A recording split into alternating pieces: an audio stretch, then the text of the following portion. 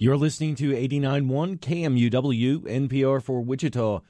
This week on A Musical Life, freedom in its truest form. I am Colby Dean Runyan, and I'm currently just working on my own solo work that I've been doing for about 5 years now.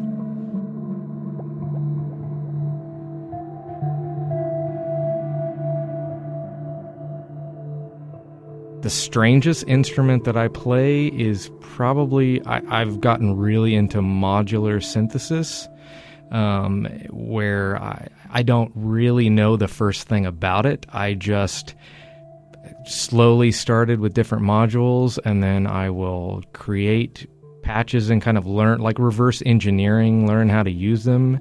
And I will also feed things like my guitar and my steel guitar, and I'll bow things and feed that into the modular synthesis, and then just work on making something out of that.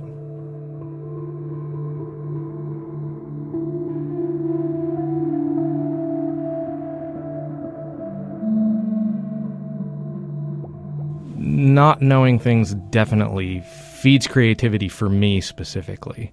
Because I really don't even know how to play the guitar. I just do it.